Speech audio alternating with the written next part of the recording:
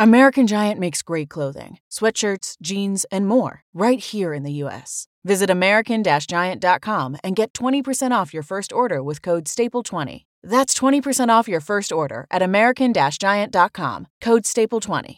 Did you know using your browser in incognito mode doesn't actually protect your privacy? Take back your privacy with IPVanish VPN. Just one tap and all your data, passwords, communications, browsing history, and more will be instantly protected. IPVanish makes you virtually invisible online. Use IPVanish on all your devices, anytime you go online at home and especially on public Wi-Fi. Get IPVanish now for 70% off a yearly plan with this exclusive offer at IPVanish.com/audio. Sick of being upsold at gyms? My guy, you're currently a base member? For $90 more, I can upgrade you to our Shred membership. For $130 more, you'll be a Swole member. And for just $300 more, you'll reach Sweat Platinum. At Planet Fitness, you'll get energy without the upsell. Never pushy, always free fitness training and equipment for every workout. It's fitness that fits your budget. Join Planet Fitness for just $1 down and $10 a month. Cancel anytime. Deal ends Friday, May 10th. See Home Club for details.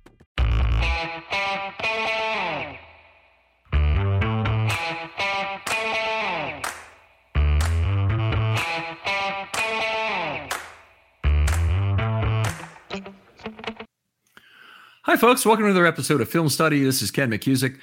We're back here to talk about the defense some more with Bo Smolka in part 2 of the defense for this week, game against the Browns. And, a difficult talk. I don't know about you, Bo. I find analyzing a game after a really tough loss like this to be a little bit cathartic. You get some of those bad feelings out of the way. I mean, it's true, but it's also nice that it's a short week. They don't have time to dwell on it. And no one in the building is dwelling on it either. They don't have time to worry about it because they got to turn around and play the Bengals. Another huge game in, 3 days? That's Matt Abike said. He's counting the hours. I don't know, 490 hours or something like that. So, we talk about it. But the rhythm of the NFL week is such that you generally don't have a lot of time to worry about it, and especially not when you turn around and play again on Thursday. All right. Well, make sure you go back and download that first episode. Bo had a lot of good insights here, particularly, being an insider, a guy who's at the podium when Harbaugh is there or at the press conferences, is able to ask questions and whatnot. Got some good information. Actually didn't get any good information on the injuries. I'm sorry. You just didn't get any good information at all. But we did hear from Ian Rappaport that the Humphrey injury, at least, was not an Achilles and is thought to be a calf strain, which is good news. We don't really have more detail on the Stanley injury at this point.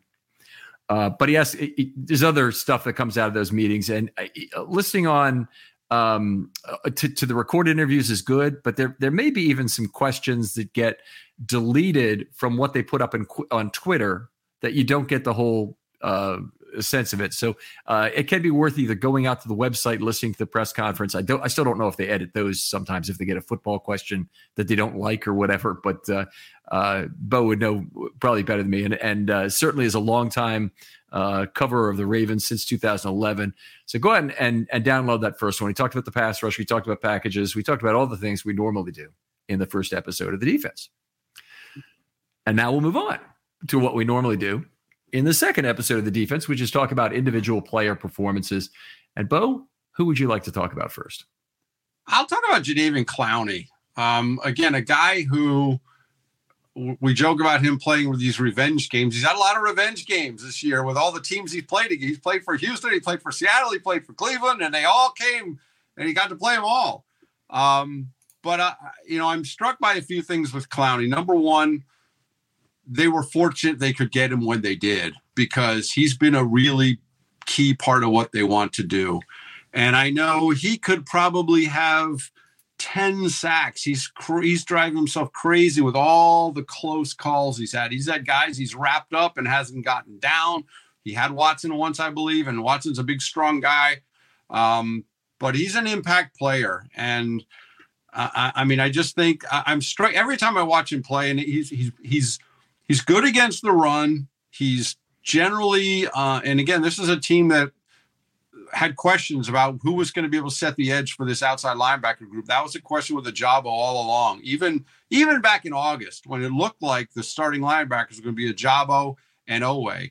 And remember, you might recall, Ojabo missed almost all the time. He finally got back on the field for one of the late preseason games and got sucked inside a couple times early, and he was not setting the edge well against the run. Who's going to set the edge for this team? Will Malik Harrison be the outside guy on against the run? Clowney's a good edge-setting run defender. He's physical, and I think they're very fortunate they got him when they did. And he's been consistent for them. I think you do wonder if he can hold up for the whole season at his age and what they're asking him to do, and the fact that they don't have a lot of options other than having him out there. But they're very fortunate they have him. A little bit like Pernell McPhee in that respect, a guy that came back to the Ravens late in his career. But if you look at Clowney's snaps for the last 6 years, played 967 with Houston, then 712 at Seattle, 425 at Tennessee, 677 at Cleveland, 494 at Cleveland, and now already in half a season, 399 at Baltimore. It's a little more, 10/17 of a season, but he's on pace for well over 600 snaps, obviously. And it would be his, it's probably at least his most snaps since 2019. He will have played. They are rotating at that outside linebacker position. I think Harbaugh is very big on who starts the game because that shows up in permanent football statistics, so getting a game started is a nice thing, and he gives those out judiciously. So even though Tavius Robinson and Harrison is the combination of choice to set the edge against the run, he'll put Clowney out there to start the game at outside linebacker just because he wants Clowney to get the start opposite Harrison. It is funny you say that because I've always thought this whole quote start in football is kind of silly, and not at quarterback, obviously, not at some positions, but if you go back, there was, I think, a few years ago, Nick Boyle started more games at tight end than Mark Andrews. Well, that's kind of silly, but they're starting in these run offenses, and Nick Boyle's a blocking tight end, and they're on first down. They're in run. They're in a run situation. They're in a run package, and Boyle is the quote starter. No one thinks Mark Andrews is not the quote starting tight end, but. So I don't always put a lot of stock into the starter, but to your point, it might be a situation where Clowney's on the field. He's the starter as opposed to Tavius Robinson. But Clowney, like I said, I just think they're very fortunate that Clowney was there. And we talked to Clowney after practice or one day, maybe last week. I think it was maybe leading into the Cleveland game or leading in one of these revenge games he has. And he just talked about how much he loves being in Baltimore. It just feels like he's re-energized. And remember, at Houston, he played for Weaver, who is now the Ravens defensive line coach. And Weaver was a big part of bringing him here. And when Clowney was available and they're looking around, Weaver's one of the guys that he talked to. And Anthony Weaver talked to Clowney and said, this is the place you should be. And Harbaugh at one point said, Clowney was always a Raven. He just didn't know it till he got here. And I asked Clowney, a couple weeks ago, I said to Clowney, hey, here's what Harbaugh said. He said, you were a Raven all along, but you didn't know it till you got here. What do you think he meant by that? And he just talked about how he felt like his personality, the way he plays, it just fit into the culture of this team. Obviously, he loves playing for Weaver again. And just watching him and talking to him, he just feels like, again, it ended acrimoniously in Cleveland. There were questions about his character. There were questions about his team first mentality, all of that. He had kind of this cloud when he left Cleveland, and listening to him and talking to him here in Baltimore, it just feels fresh. It feels like he's fresh and he's playing like it. Right. Well, one thing we've seen all season is Clowney really fits. Forget all the play like a Raven and the platitudinal element of that you might get from Harbaugh in coach speak.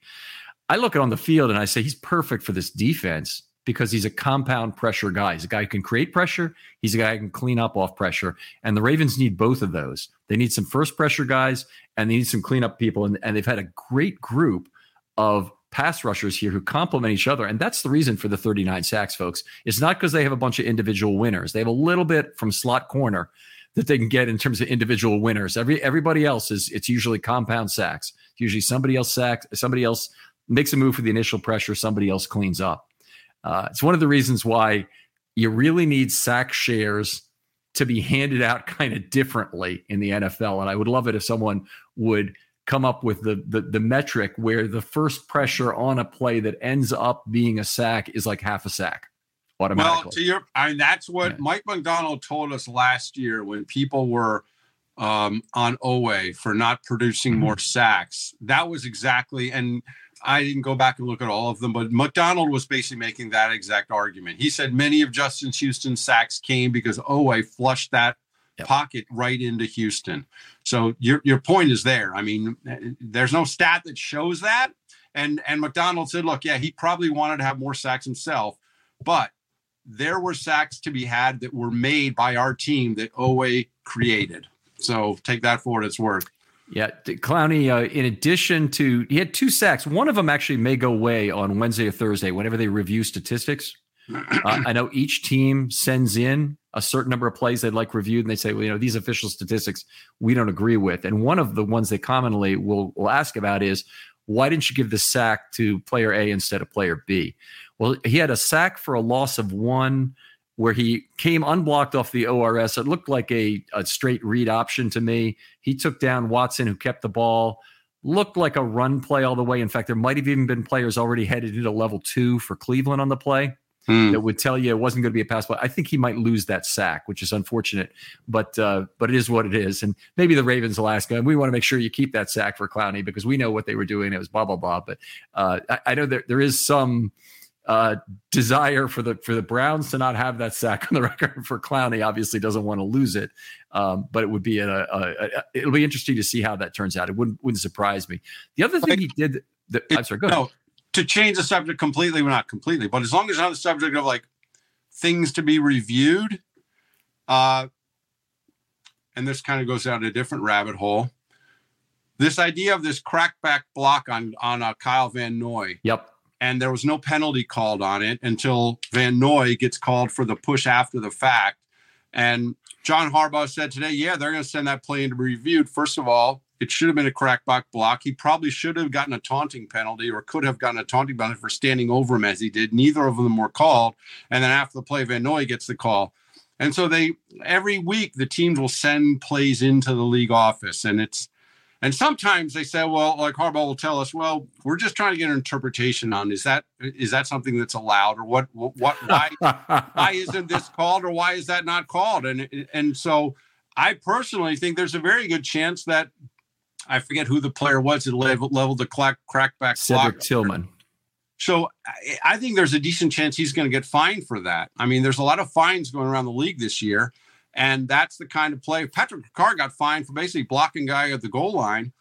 It seems to me that could be a play that could get fined, and there was no flag on the play. And again, I have no metrics. I have no research on this, but it strikes me more and more the league is assessing fines on plays that aren't even flagged during the game. And that, to me, is an issue, that these things are not being called penalties, but then the league is reviewing them later, or the teams are sending them in, and the league saying, that's not safe. We're going to fine the guy for that. Well, if it's not safe, it probably should be a penalty. Right. Well, but they don't catch everything at the time. It's just the nature of the thing. Even with the eye in the sky now, they're not catching all those penalties. There is a distinction between a crackback and a peelback block, and supposedly if the guy stays high and his shoulder is the first thing that leans into the player, he can still make that block. And I don't know. Someone with an officiating background is going to have to tell me more about this. Also, I meant to look up the rule today, and I apologize I didn't. There was also something about, if I remember last year, the officials, usually one day in August, and I wasn't there for this year if they did it. Usually it's kind of interesting. One day, usually each August, for the reporters that cover the team, there's a lot of times during training camp, there will be like college referees, college officials will come and cover practices.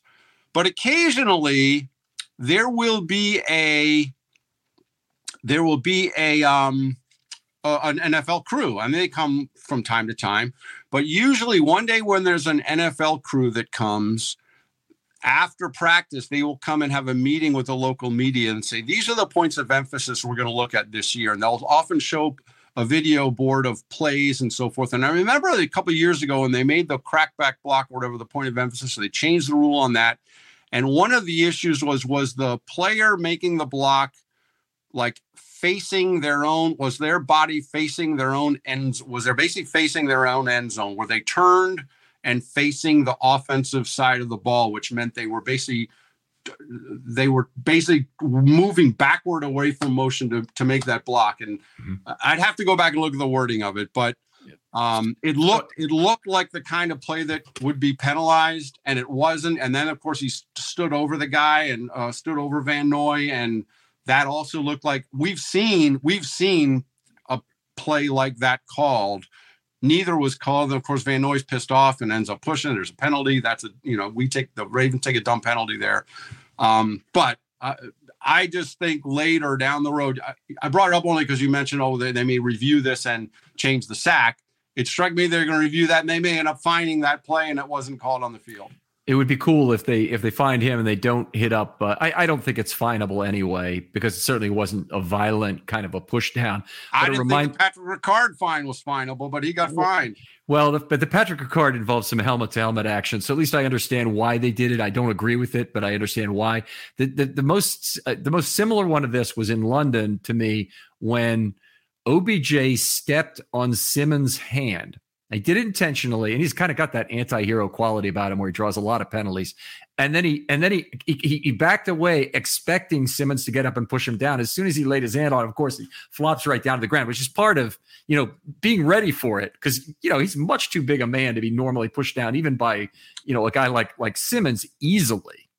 No, I mean, these guys ready to let it happen. Strong guys, when they fall sometimes like that, they're wanting to fall. Yeah. So anyway, in this game, there is a difference between a crackback and a peel back block, and one of the definitions I saw out there was even if you're going backwards towards your goal line, and by the way, that means any angle less than 90 degrees, then if you lead with your shoulder to the chest first, it's still okay. And I couldn't really tell, but it didn't look like he did any more than that. Now, the taunting side of it, I thought it could have been called. And you can't stand over and teabag your opponent basically and tell him what a bad play he made. You have to get the hell out of there. But it was an interesting call. We'll see how the fines go. My guess is no fine for Van Noy. I think you might be right. Some fine for Tillman there. I don't think there'll be a fine for Van Noy. My thought was there'd be a fine for Tillman on the hit. And interesting, there's also a play. John Simpson hammers someone on a block too, and it looked like a clean block, and it wasn't flagged either. But hits are hits. This game involves hitting. I thought I'd have to go back and look more closely at the angles and so forth to see whether the block was illegal. But like I said, the taunting thing has been called. I've seen taunting called for worse or less, I should say. Simpson block you're talking about was on the screen pass to Mitchell that went for 32 yards. Yep. Great block on that play, by the way. And Mitchell, Simpson has not been having a great year, but he had 3 consecutive highlight blocks for us at that point in the game. So he had a very good game in this one. And a lot of the other offensive linemen, they were up and down. Obviously, Stanley didn't play that well in this game. McCary didn't play that well in this game from their penalties and some of the pressures they gave up. But John Simpson actually pretty good in this one, and a bunch of highlight blocks in a row. But I love that. In fact, if you look down the field, Simpson, not only did he knock that guy down, but then he went down looking to hunt for more. And if he had made the block on, I think it was 23 downfield, I forget, I always get confused whether it's Newsome or who it is. But if he'd have blocked him, I think Mitchell goes to the house. So he just missed that second block, and just a great overall play by Simpson on that play. Well, I know we're talking defense, but I was just glad to see screen pass finally work. Yeah, there you go. But yeah, but anyway, I thought the Van Noy play was interesting to me. I mean, it's so obvious. It's in space. It's obviously everyone can see it happen live, and he got hammered and he's pissed off, but no flag. To go back to Clowney for just a second, party to 2 drive-ending plays in this game. Just the amount of pressure he's created has been so great. I love the fact that he's in a Ravens uniform. And I honestly think he's a guy you really try and re-sign. And we said this about Justin Houston last year, but they both meet the profile. And you're going to have to, the next year you get him, you're going to have to pay him a little bit more in terms of at least incentives. You might get him at the vet min again. And it seems like, and I want to get your take on this, Bo, that the Ravens have kind of found a formula to get older pass rushers with something left in the tank. And it's a position where the Ravens have found another way to economize on an important position. I think that's true. I mean, you saw they did it with Houston. They did it with Houston twice. And it is pass rushers. You have to pay for pass rushers. There's no doubt about it. The elite pass rushers, you break the bank for. And if you get these guys like Clowney, he turns 31 in February. So he'd be 31 next year. And like I said, he feels rejuvenated here. I think he really likes being here. I would see that as a guy that the Ravens might prioritize signing because he'd come cheaper than a 23-year-old hitting free agency for the first time. He'd be a lot cheaper than that. Yeah. And a lot cheaper in terms of draft capital than any great pass rusher you can get. Yeah. So yeah. You and definitely you're right. They've done this the past few years with kind of filling the roster that way with veteran proven older pass rushers who have contributed for them. So he seems, and like I said, Weaver likes having him here. He seems to really like being here. Players like him here. So that we haven't asked DeCosta about that, but that would seem to be a guy that would be a kind of an economical signing at that position. By the way, absolutely love Anthony Weaver in terms of you just tell having the guy at the podium, he's going to be a head coach and not in particularly a long amount of time. He relates incredibly well to the players. And I've seen him go up there and take rip move after rip move from every defensive lineman on the team without wearing the arm pad things that they often do that drill in. But he sits there, he lets them take rip move after rip move against. So he's just, you think you're tough? Come on. No, I mean, the guy looks like he can still play practically. Yeah. He's a physical specimen still. No, they love him. They love him. And my understanding, he was in the mix for the job at defense coordinator and they gave it to McDonald. But yeah, he will be, he's very, very good. And I mean, he's got coaching in his future for sure. But as I said, he had Clowney in Houston, and he was instrumental in talking to Clowney. He was a free agent, and the Ravens were interested, and talked to him about the culture and everything else here. And it's been a great find for them. And I would think extending Clowney or re-signing him, I should say, would be probably a fairly good move economically, as Eric DeCosta told us. They got this whole deal with Lamar Jackson contract now, so that changes the way you can negotiate and the way you can kind of fill the balance sheet for the whole rest of the roster. And if you can get a guy like Clowney who can still contribute at a relatively decent price relative to other pass rushers, that might be a good move. 80% of the player at 20% of the price, certainly. And that's, I actually think they're probably getting 120% of the player at 20% of the price right now. But, the comparable guy that they brought in late in the season, and they paid a lot for him in terms of draft capital, was Ngakoue. Mm-hmm. And Ngakoue didn't give them any more, and he probably, frankly, gave them quite a bit less than what they got from Houston, Clowney, a little more than JPP probably, but less than Van Noy right now is giving them. It's just they seem to have found a better way to economize on that, and it's why every year at the trade deadline, all of Twitter is insufferable in their desire to trade every future draft capital asset you have away for talent and think nothing about the future. There's so many parallels in life that I wouldn't want to live my entire life on a credit card and be paying off everything at 18%. Yeah. It's just, this is the Rams have chosen to do it, and they happen to win a Super Bowl doing it, which was the worst thing for Twitter. Worst thing for what you have to listen to. Well, to their credit, they won the Super Bowl. That's what they went for, and they got it. But you're right. Every year trade deadline, it goes crazy. And, the Ngakoue thing, they clearly thought they were going to get more than they got there. It just didn't work out. He didn't. And there's one where it didn't, even all along, it just didn't feel like it fit right. And I don't know how to explain it, but it just never felt right. And JPP was kind of a guy, as Steve Smith says, just a guy at that point, and did a couple flashes. But both Clowney and Van Noy have been, again, and they needed them. They needed them because they thought Bowser would come back, and he hasn't. They thought Ojabo would be here, and he isn't. And Oweh was in and out for a month and a half, and so they needed both of them. And like I said, I just think that they're fortunate, but they both seem to be just a good fit. I got to ask you this because you're here, and I know you're at the Castle regularly. Any updates, any kind of status on either Ojabo or Bowser at this point? Well, they're both so strange. And so with Ojabo, well, let's go to Bowser first. Bowser's just been bizarre because at the time, even this summer, the short answer is not really. We've seen him occasionally doing he's never in uniform. He's still on the non-football injury list. And for a while there, he was doing these workouts on the side field when the team would practice. And again, we're only allowed to watch the first 15 minutes or 20 minutes of practice, but Bowser would be out there doing some conditioning work. And John Harbaugh at various points would say he's close. And then he would say, well, we may have an announcement about him, or there's a complication at one point, he said. And then suddenly it sounded like he might be coming back, but then he wasn't around for a while.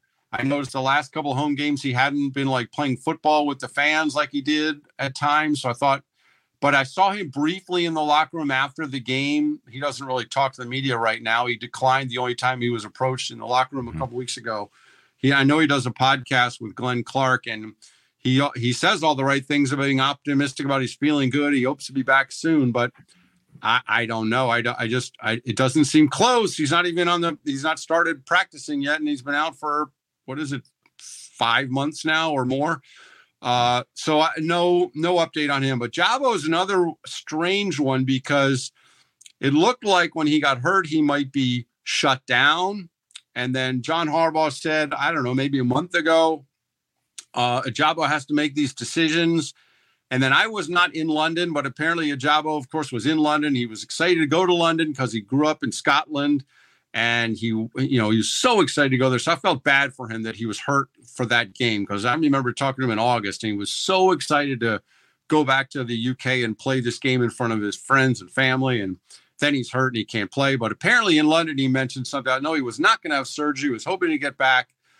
And then just a week ago, John Harbaugh was asked about Ojabo, and he said, well, we probably will have an announcement soon. That he said, that's not good. No, it's not good. And then Harbaugh was asked about Ojabo again on Friday, and he said, no, there's nothing to say about him. But an announcement isn't usually to say he's going to play. Yeah. So I suspect maybe he's closer than not to actually having the surgery, but it doesn't seem like either of them are close to coming back. I'll say that. Yeah, two things about this. So first of all, with Bowser, he has to play 6 games to get service time credit for the season, I believe. And I think at this point, it's only service time because the contract is going to roll forward a year anyway. He's just not going to get paid for it. And his final year of the deal will still be next year. And the Ravens will have an option. They might end up cutting him, obviously, and move on. Or they might try and hope that he's the Bowser of old, who's the best coverage outside linebacker in the game that can really help their pass rush. And maybe that's a little bit of a pipe dream, but he was a hell of a player when he was healthy, is all I can say about that. It's funny, when they re-signed him, it looked like a good value signing, right? Oh, yeah. I know Eric DeCosta goes through this all the time. It was a relatively, when you look at the cost, I can't remember the contract numbers now, but at the time I think that's a really reasonable price for what you think you're getting with him at the top. Like, he's a good coverage linebacker. He was an athletic guy. Played basketball a little bit at University of Houston in addition to football.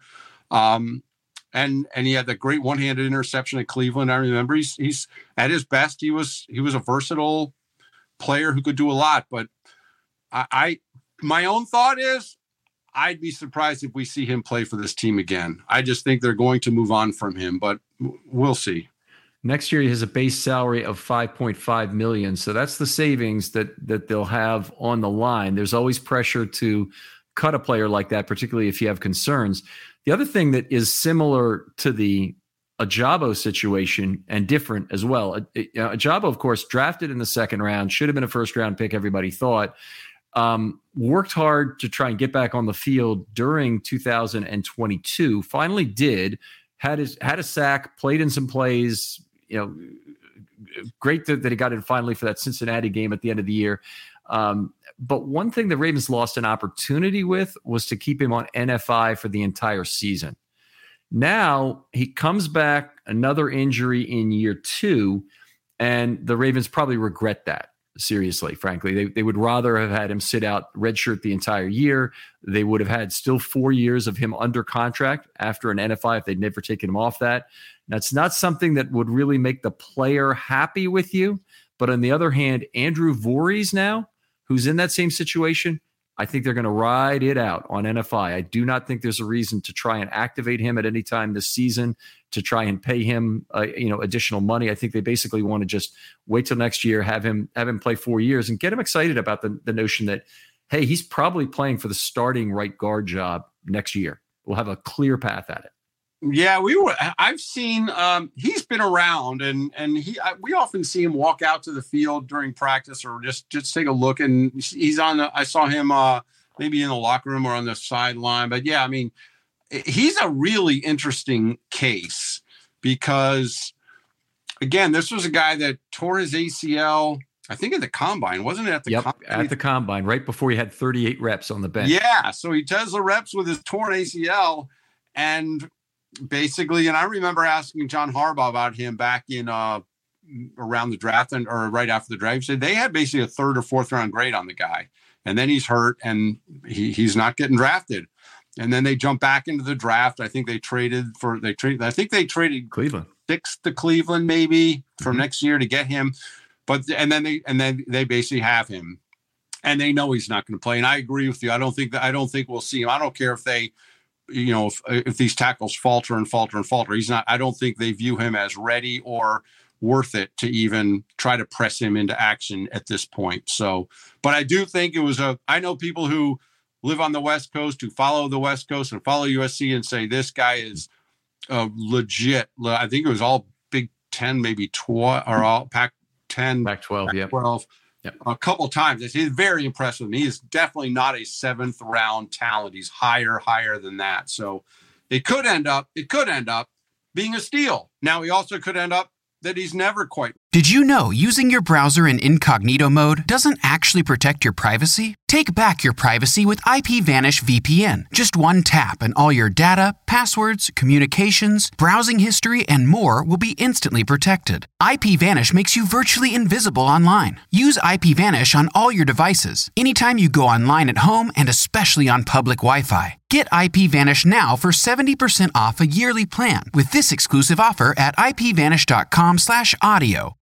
When you need mealtime inspiration, it's worth shopping Kroger, where you'll find over 30,000 mouth-watering choices that excite your inner foodie. And no matter what tasty choice you make, you'll enjoy our everyday low prices, plus extra ways to save, like digital coupons worth over $600 each week. You can also save up to $1 off per gallon at the pump with fuel points. More savings and more inspiring flavors make shopping Kroger worth it every time. Kroger, fresh for everyone. Fuel restrictions apply. Right again. But I do think I don't blame the Ravens at all for taking a flyer on him. I think it was totally worth it. But I also don't think we'll see him. I don't think there's any reason, as you said, to rush him back now. All right. Yep. Let's move. Let's reel it back in here. We'll talk about some defensive stars in this game. No, that's okay because we love the rabbit holes in this thing. That's a lot of the interesting conversation. So I do want to make sure we talk about Kyle Hamilton, but before we log off in the end here. But great game. Obviously, the pick six. We talked a little bit about it during the first episode and just how that play was really designed to get Hamilton a tip on the football. And not just a tip as in I'm deflecting it down, but a tip to tip it up in the air and potentially intercept that ball.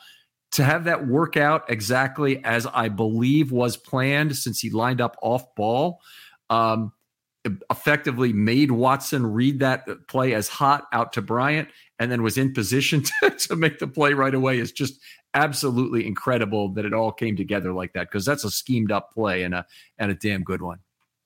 Well, like I said before in another episode, I mean, he's a different kind of guy. And at 6'4", he's got the length that he will create problems. We saw he's got the speed when he does these slot blitzes to run down the quarterback. And he's a good tackler. When you watch him, he's just a good tackler. Yeah. Open field, he wraps up. And I remember the game a couple of games ago, and they forget which game it was, but I'm struck by wow, he's making all the tackles. They're running on this team, but he's just a really good tackler, and so he's got the length. On that play specifically, as you said, he starts off the line of scrimmage, and I thought he was coming, and then he paused, or you said he was kind of angling toward the receiver, which might have been the case, but either way, his length is problematic. And I just think it's interesting to me to watch how they use him, because they draft him as a safety. He's supposed to be a safety way back there at the back end of the defense. But now it's like, wait a minute, we like him up there in the slot. He can really be a problem.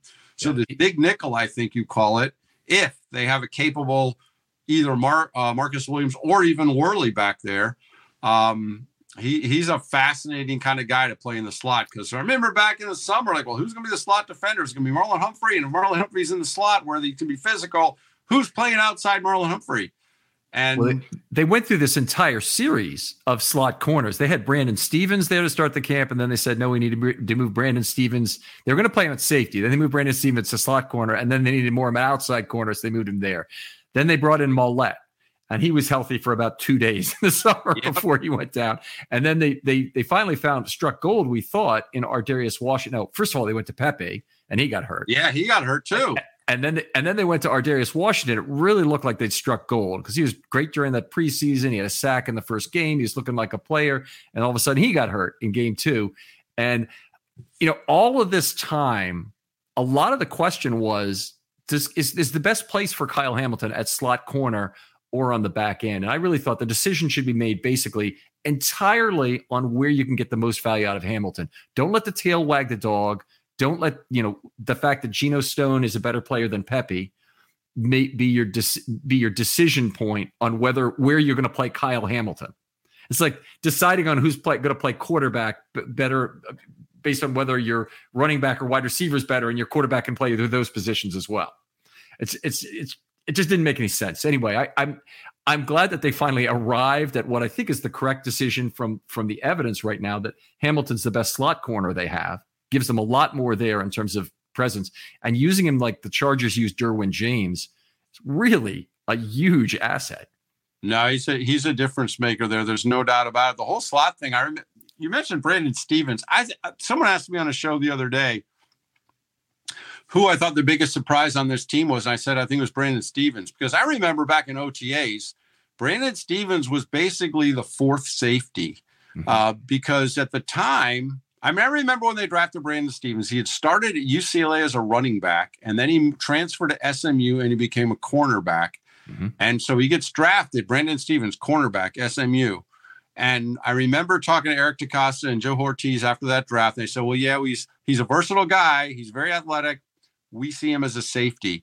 And they always and he played a little hybrid at one point, but I know they had in their mind, they had him as a safety. And I remember watching OTAs this spring, and he was back there playing safety when I think Williams wasn't there. Hamilton might not have even been there for one of the weeks that we're allowed to watch. Or maybe it was even back during that football school, they call it. But anyway, Stevens was playing safety. And you had these other cornerbacks. And at the time, Pepe Williams, I think, was viewed as the probable starting slot corner. And Jalen Armour-Davis, they talked up Jalen Armour-Davis as an outside corner who might start. And he just can't stay healthy. It's not just about health. He can't find the football. So he's got more problems than that. I sit there watching camp with people. I am astounded at the love for Jalen Armour-Davis in terms of what's happening on the field. I don't see it. The guy's fast. He can sometimes stay with people on the boundary. You got to be able to at least threaten to find the football, or you're always going to be a target for one-on-one contested throws. And it's not like he has a hammer for arms that he's working with that has been exceptional there. He makes coverage mistakes at the top of the route. It's just, I do not understand the love for him. Well, I don't know if there's any. I think the love for him might be fading because, first of all, he can't stay healthy. Yeah. And he's now, I remember listening to, I think it was Chris Hewitt or one of the defensive backs coaches this spring saying, like, we see Armour Davis and Rock Ya-Sin in this is before they signed Darby, I think. We see those guys as kind of battling for the cornerback job. And again, Armour Davis was one of the main reasons for the huge collapse against Miami last year. And in fairness to him, it was like the second game he's played, and Hamilton didn't play. It was just a mess. But it's a fair point about Armour Davis, and it seems he's fallen way down the pecking order. He can't stay healthy, and he's taller and he's longer than some of those other guys. But you're right, he's not getting it. But getting back to Stevens is a guy who's supposed to be a safety. And then suddenly all these guys get hurt, and they're like, "Oh yeah, you were a cornerback in college. Let's bring you back here to corner." That's something where you can't just buy into the coach speak. You have to actually, look at the thing and say what makes sense. And first of all, there is a question of need. So the Ravens had an incredible need at outside corner with no depth at all as camp was wearing on. Incredibly, It's really held up during the season. But Stevens had played okay at outside corner last year, and he finished at his best of the year. He most of his penalties were early in the year. He cleaned that up and beat a pretty decent boundary corner at the end of the season. And now he's taken a step forward where I had a tweet about him the other day, but he said near the top of the league in a whole bunch of key metrics like yards per target. Obviously he has no touchdowns allowed, I believe still. And there are a whole bunch of others. If you want to look at the tweet. But the point being that Stevens, the point of need for the team was much more at outside corner. And I'm just glad they finally figured that out. He had played a lot of different positions, and at SMU, which you mentioned briefly there, he'd been moved around on a down by down basis. And I literally mean like they move Hamilton between free safety and slot corner, except they did it slot or strong safety, slot corner, and outside corner, sometimes all on the same series of downs. and when you review tape of the guy from college, the only way you can follow where he is on the field, because you can't see the uniform numbers particularly well there, were to look for the red shoes. And he's the only guy who wears these bright red shoes at SMU. So very hard to follow, but he's a very interesting study, at draft time because of these multiple positions. But I'm glad the Ravens didn't continue on with this Carlos Correa, Michael Orr, all the kind of marginal NFL players that they moved around to a bunch of positions and ruined them. So he's there now as an NFL talent, but he needs to stay at this position. And I think, John Harbaugh said, we asked him maybe 3 or 4 weeks ago, like, it sounds like they're going to keep him at corner. And I know at one point the question was, does he have the ball skills to follow the ball, see the ball, get the ball as an outside corner? But he's physical. I think they like how physical he is. And I remember seeing I think it was the Bengals game. He caused a problem just in terms of press and battling those guys, and he pushed them around. And I don't know if they expected it from him. I will say I haven't looked lately, but I think after maybe a few weeks ago, I think he was the most targeted corner in the league, because I think teams still is. Yeah. So teams see him and they're going to go at him. But he's physical and he's held up well. And so it all started when someone asked me who I thought the most surprising player on the team was. And I think, or most pleasant surprise, I think he has to be one of them, because they didn't see him being starting cornerback in March. Actually, let me correct myself on that. He was last week. He's dropped to third now. Alontae Taylor of New Orleans, 73. Tyreek Stevenson of Chicago, 72. Brandon Stevens, 71. And he's done it while posting a 67.2 passer rating against. So that is pretty freaking remarkable. Yeah. And I just think they're testing him, and he's being physical with these guys. He's not backing off guys. He's staying with them, and he's not, he probably wishes he had more interceptions, but he's tough. And again, for a guy that this is not who they thought they would have out there every down in March when I saw him playing safety in OTAs. So I give him credit for that. Yeah, that is for sure true. How about we move on? We talk about a couple more defenders before we have to say goodnight here. But Bo, who do you want to talk about? Let's talk about Well, I just talked all about Brandon Stephens. He was one I wanted to talk about. How about Michael Pierce? Okay. And I'm not specifically talking about Michael Pierce in this game, maybe as much as I think the Michael Pierce that they've had. And I know he had the breakout game a couple of games ago, but, as a guy that kind of saw his career derailed and we didn't know what they get from him. He comes back from Minnesota after getting hurt in the COVID year, and they signed him, and it looked like, honestly, it looked like maybe lost money the way last year ended with his triceps injury. But, in the middle of that defense, he has been kind of this quiet beast much of the year. And then, of course, he had the breakout game a couple games ago. So I give him credit because I was a little skeptical that was, like I said, lost money after 2+ years where he hardly did anything. And so his career is and he's a really nice guy to talk to. I actually personally like talking to him. He's very affable and he's an easy guy to root for. So good for him. And I think when that Red defense has been good, he's been right in the middle of it. Yep, absolutely. Tremendous run defender. And he's one of these guys that they're also finding out he's their best pass rusher that they have from the nose. And so, I think Jones honestly has done some good things there as well. But one thing you'll notice if you look at the snaps one by one is that Madubuike and Pierce have a tremendous overlap in the snaps they play. And it's largely because they're both in on the same passing downs. So they want to get those two on the field, and they're very complementary to each other. Madubuike has done some has benefited from Pierce being willing to stunt over him, where you wouldn't normally think that's the relationship. You think Pierce is, he'd be the underneath guy on a stunt because Madubuike's got real speed, and Pierce is a giant man who would have some problems moving. But Pierce has been the over guy a lot, and that creates a peel block situation where one half of the double on Madubuike is going to be peeled to give him opportunities. And it's been really good for Justin so far this year. But Pierce, great run defender, and he's really ramped it up as a pass blocker, a pass rusher, I should say. Really hope he's back next year. He's not under contract. His year was cut by one, and they added void years to his contract so they could spread out some money. But he is, to me, he's a priority re-signing for next year. I don't have any idea what it will cost.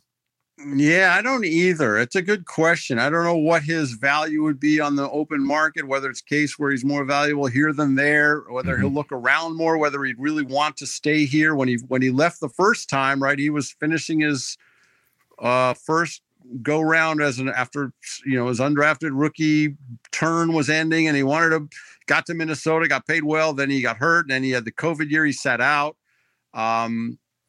came back here, and I think he's well liked in the building. I don't know what it would cost either. They're not going to be able to keep Madubuike, I don't think there's any chance they keep him. I just think he's, to his credit, pricing himself out of here. You can't, as Eric Costa said, you can't pay everybody, and he is going to command a huge amount of money. Yeah, you definitely can't keep everybody if you draft well. And that's the heartbreak of being a great drafting organization is you have to let these players go. And it's the worst thing. It's a nightmare for your fans. They want to keep everyone. Matthew Judon was, left here very bitter about it. And he basically says they won't pay anybody after their first contract. Well, no, they will pay a few players, and they'll pay even an edge rusher, but they have to pay Tyus Bowser because they can't afford you. That's a great example. That's a great example, right? Tyus Bowser was a lot cheaper than Matthew Judon was, right? And they thought that value was worth it, and it's compounded now because they paid Lamar Jackson, and so that changes the calculus for everybody else. And they paid Roquan Smith, and they've got other big contracts on the books too. So, and they can push a little bit. They can play a little bit with that money, but they don't want to do too much of that. And Madubuike is going to. It's. In some ways, maybe you can find value but Madubuike's got a sack in 7 straight games. I mean, that's not going away. And he's played very well. He's deserving of the attention he's going to get as a free agent. And I just don't see the Ravens being able to keep him. Let's get him a Super Bowl ring before he's out of here is all I've got to say about that. And if it's this year, that's fine. Well, they'd love that. I'll tell you that. Yeah. So it is possible. I guess they could keep him and franchise him. I have a second show called Friday Morning GM that we talk about a lot of these contract issues on. So I'll save that discussion for there. Franchise issue is going to be an interesting one with him. I think you'd have to look at him as a candidate for it. And again, I haven't started, but you'd have to crunch the numbers and see what that would take or what it would look like. But that is he would be an option for that. Yep, he certainly would be. Let's see. I do want to talk about Marlon Humphrey before we get off there, because he really had a great game here before he got hurt. It wasn't just the whole differences, which I think we went over in the first episode, was how starkly different the Ravens defense was with and without Marlon Humphrey. But Marlon himself played extremely well. He only gave up 1 5-yard play. And that was part of emoting after the play. That he hit himself in the helmet for basically overrunning into Queen's zone on a whip route, where basically he gave up a 5-yard play. He knew right away it was his fault. He starts hitting his head. That's the only 5-yard pass he gives up the entire game. He wasn't penalized. There were only 3 targets his way, whereas Stevens and Yassine were getting plenty of targets on the field at that time. But he's had a terrific year now, and he had some penalties that were part of the equation these last few weeks. But in the last 4 weeks, he's only given up 24 total yards of receiving, which is incredible. And it's about 200 snaps. I gotta go back to find the exact number, but regardless, the point is not lost that anybody who's giving up 6 yards a game is very key to your defense. And, we mentioned the physicality he brought and how much the Ravens were really lost without that. No, and obviously, like every quarterback sees him. And that's one reason why Brandon Stevens is the most targeted corner in the league, because they're going the other way. And to your point, when he went out, they went right at Rock Ya-Sin. They went right at him on the series that he went out. And I noticed that too when at the Pittsburgh game, I think it was his first game back, and he was playing on like a every other series kind of thing. And when Humphrey went out, they would go after, I think it was Darby at that time. Maybe Yassine played one series there as well. He's got the reputation. He is who he is, and he's not a guy you want to mess with. If you have a choice and you have Stevens on one end and Humphrey on the other, you're probably going after Stevens. So Humphrey's earned it, and he's played well. I think that first game at Pittsburgh, he got burned on the long touchdown, and I don't think he was physically back completely yet. But I will say, the last few weeks has been really good. All right. Absolutely outstanding stuff. I'm going to check the mailbag here, but is there any other player you want to talk about before we look at this? Oh, no, I'm good. You're talking about the contract years. I think Geno Stone's the other really interesting one, but you can do that on your Friday GM show. We'll do. We certainly will hit up. It's been hit up a few times already, but Stone is going to be another very difficult player to keep. Got a good one here from Imaginary Internet Guy. That's at Diet Woke Lime. Says, Mike Macdonald's scheme has gotten a lot of credit for the stellar defense this year. Do you think that has covered up for talent deficiency on D? Are there any defensive free agents the Ravens should re-sign with their limited cap space, or is it all scheme? Well, I definitely don't think it's all scheme. You have to have some players, and players like Hamilton and Roquan and Michael Pierce and Jadeveon Clowney making plays, and certainly Marcus Williams when he's healthy, Stone for that matter, are all valuable guys that you just can't plug and play anybody in those same spots. But they're gonna have to spend some money on the defense because they're losing a ton of defensive players this offseason. Well, I mean, I think you probably will lose Madubuike. You'll probably lose Queen. I think the goal was you drafted Trenton Simpson thinking he would become Queen.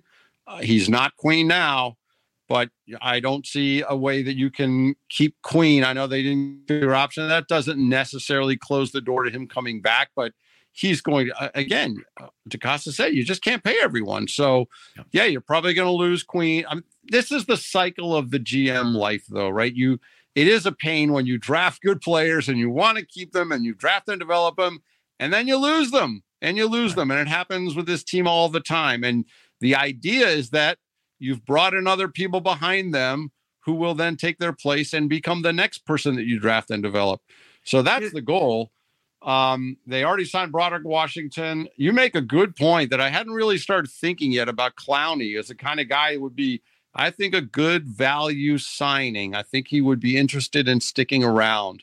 But they're going to lose guys. They're not going to, I don't think they're going to keep Matt Biggie. I don't think they're going to have Queen. I don't think they're going to keep Stone, because I don't think they can't afford not to keep Williams, who's still good when he is.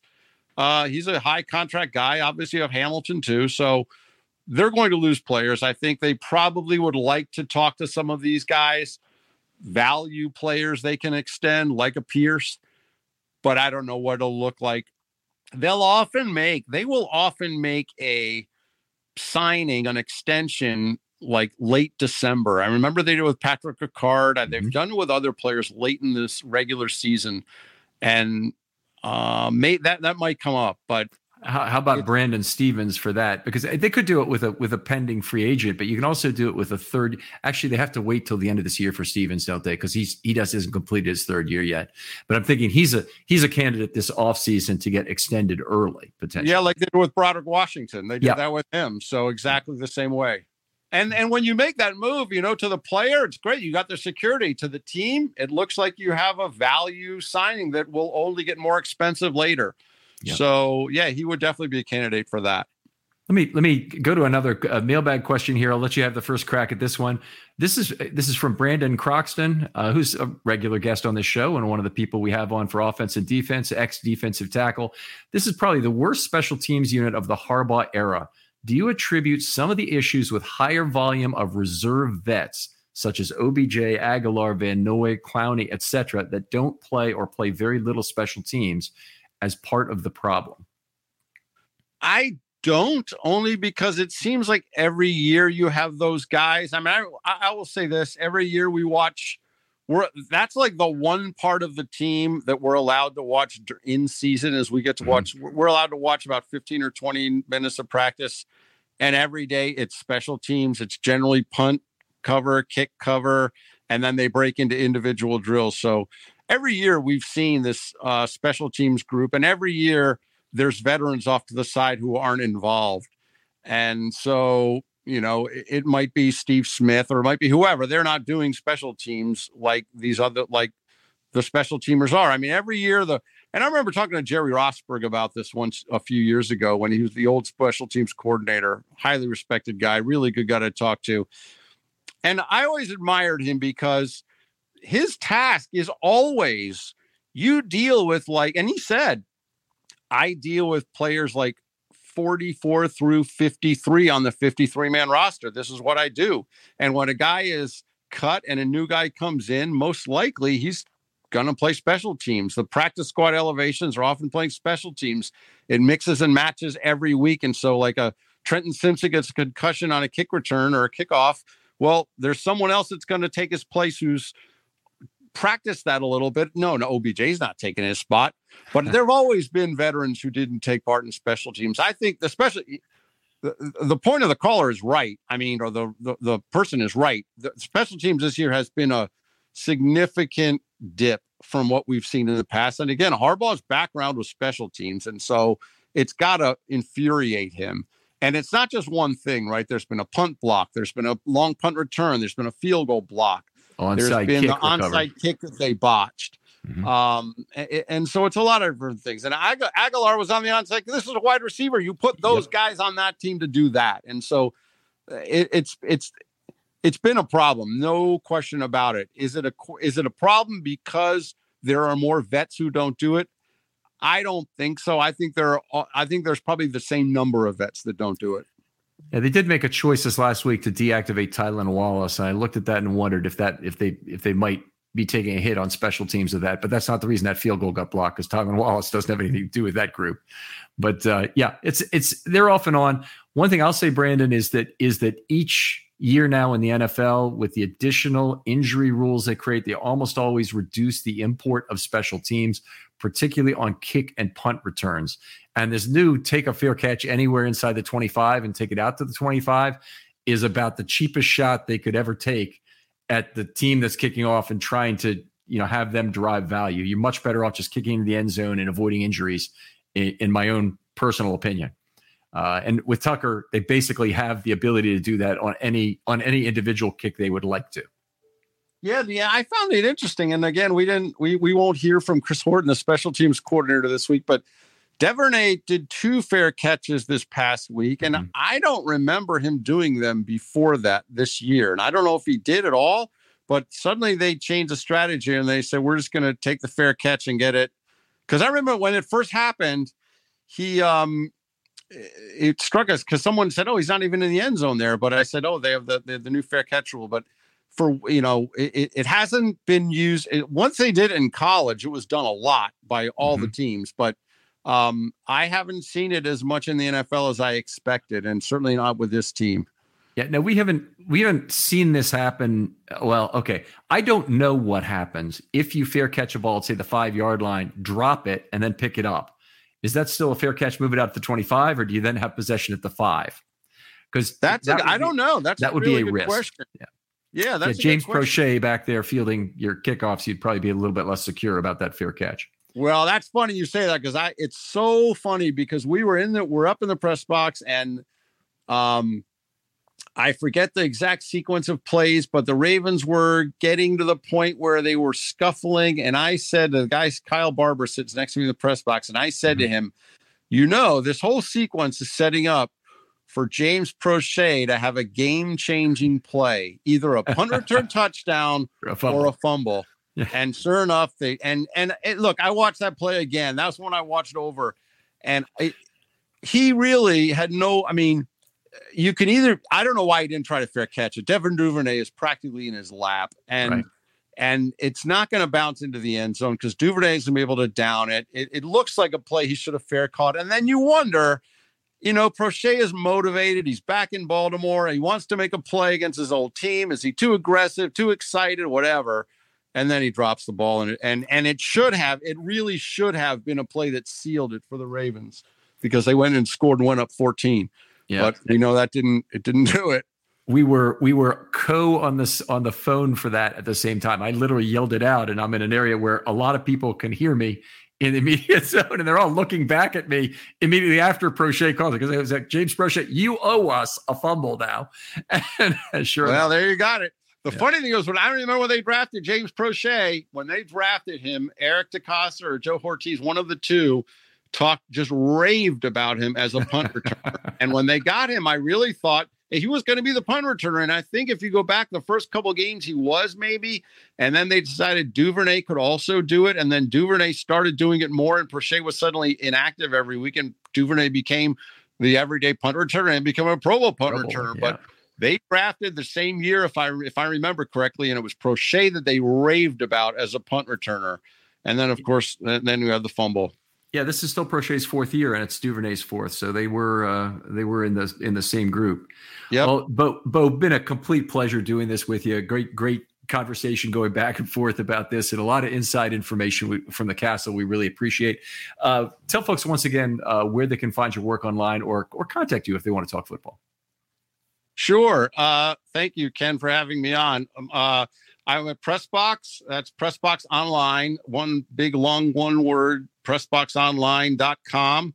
I'll have my Ravens coverage on that. I'm on Twitter at BSMOLKA. So you're welcome to follow on that. I've always got insights with reaction at the Castle after press conferences and so forth, and then write-ups and in-game and at post-game and pre-game analysis and whatnot. So PressboxOnline.com.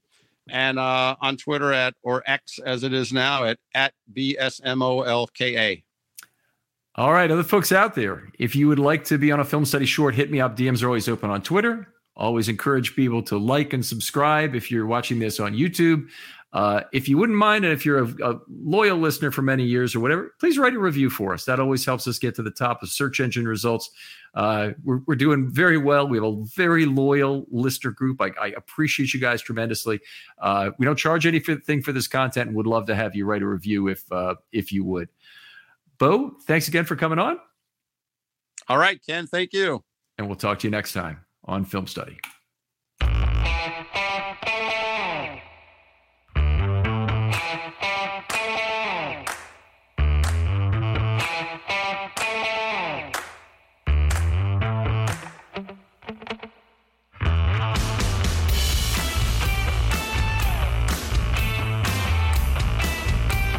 Did you know using your browser in incognito mode doesn't actually protect your privacy? Take back your privacy with IPVanish VPN. Just one tap and all your data, passwords, communications, browsing history, and more will be instantly protected. IPVanish makes you virtually invisible online. Use IPVanish on all your devices, anytime you go online at home and especially on public Wi-Fi. Get IPVanish now for 70% off a yearly plan with this exclusive offer at ipvanish.com/audio.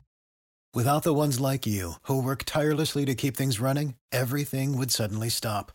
Hospitals, factories, schools, and power plants, they all depend on you. No matter the weather, emergency, or time of day, you're the ones who get it done. At Grainger, we're here for you with professional-grade industrial supplies. Count on real-time product availability and fast delivery. Call, click Grainger.com, or just stop by. Grainger, for the ones who get it done.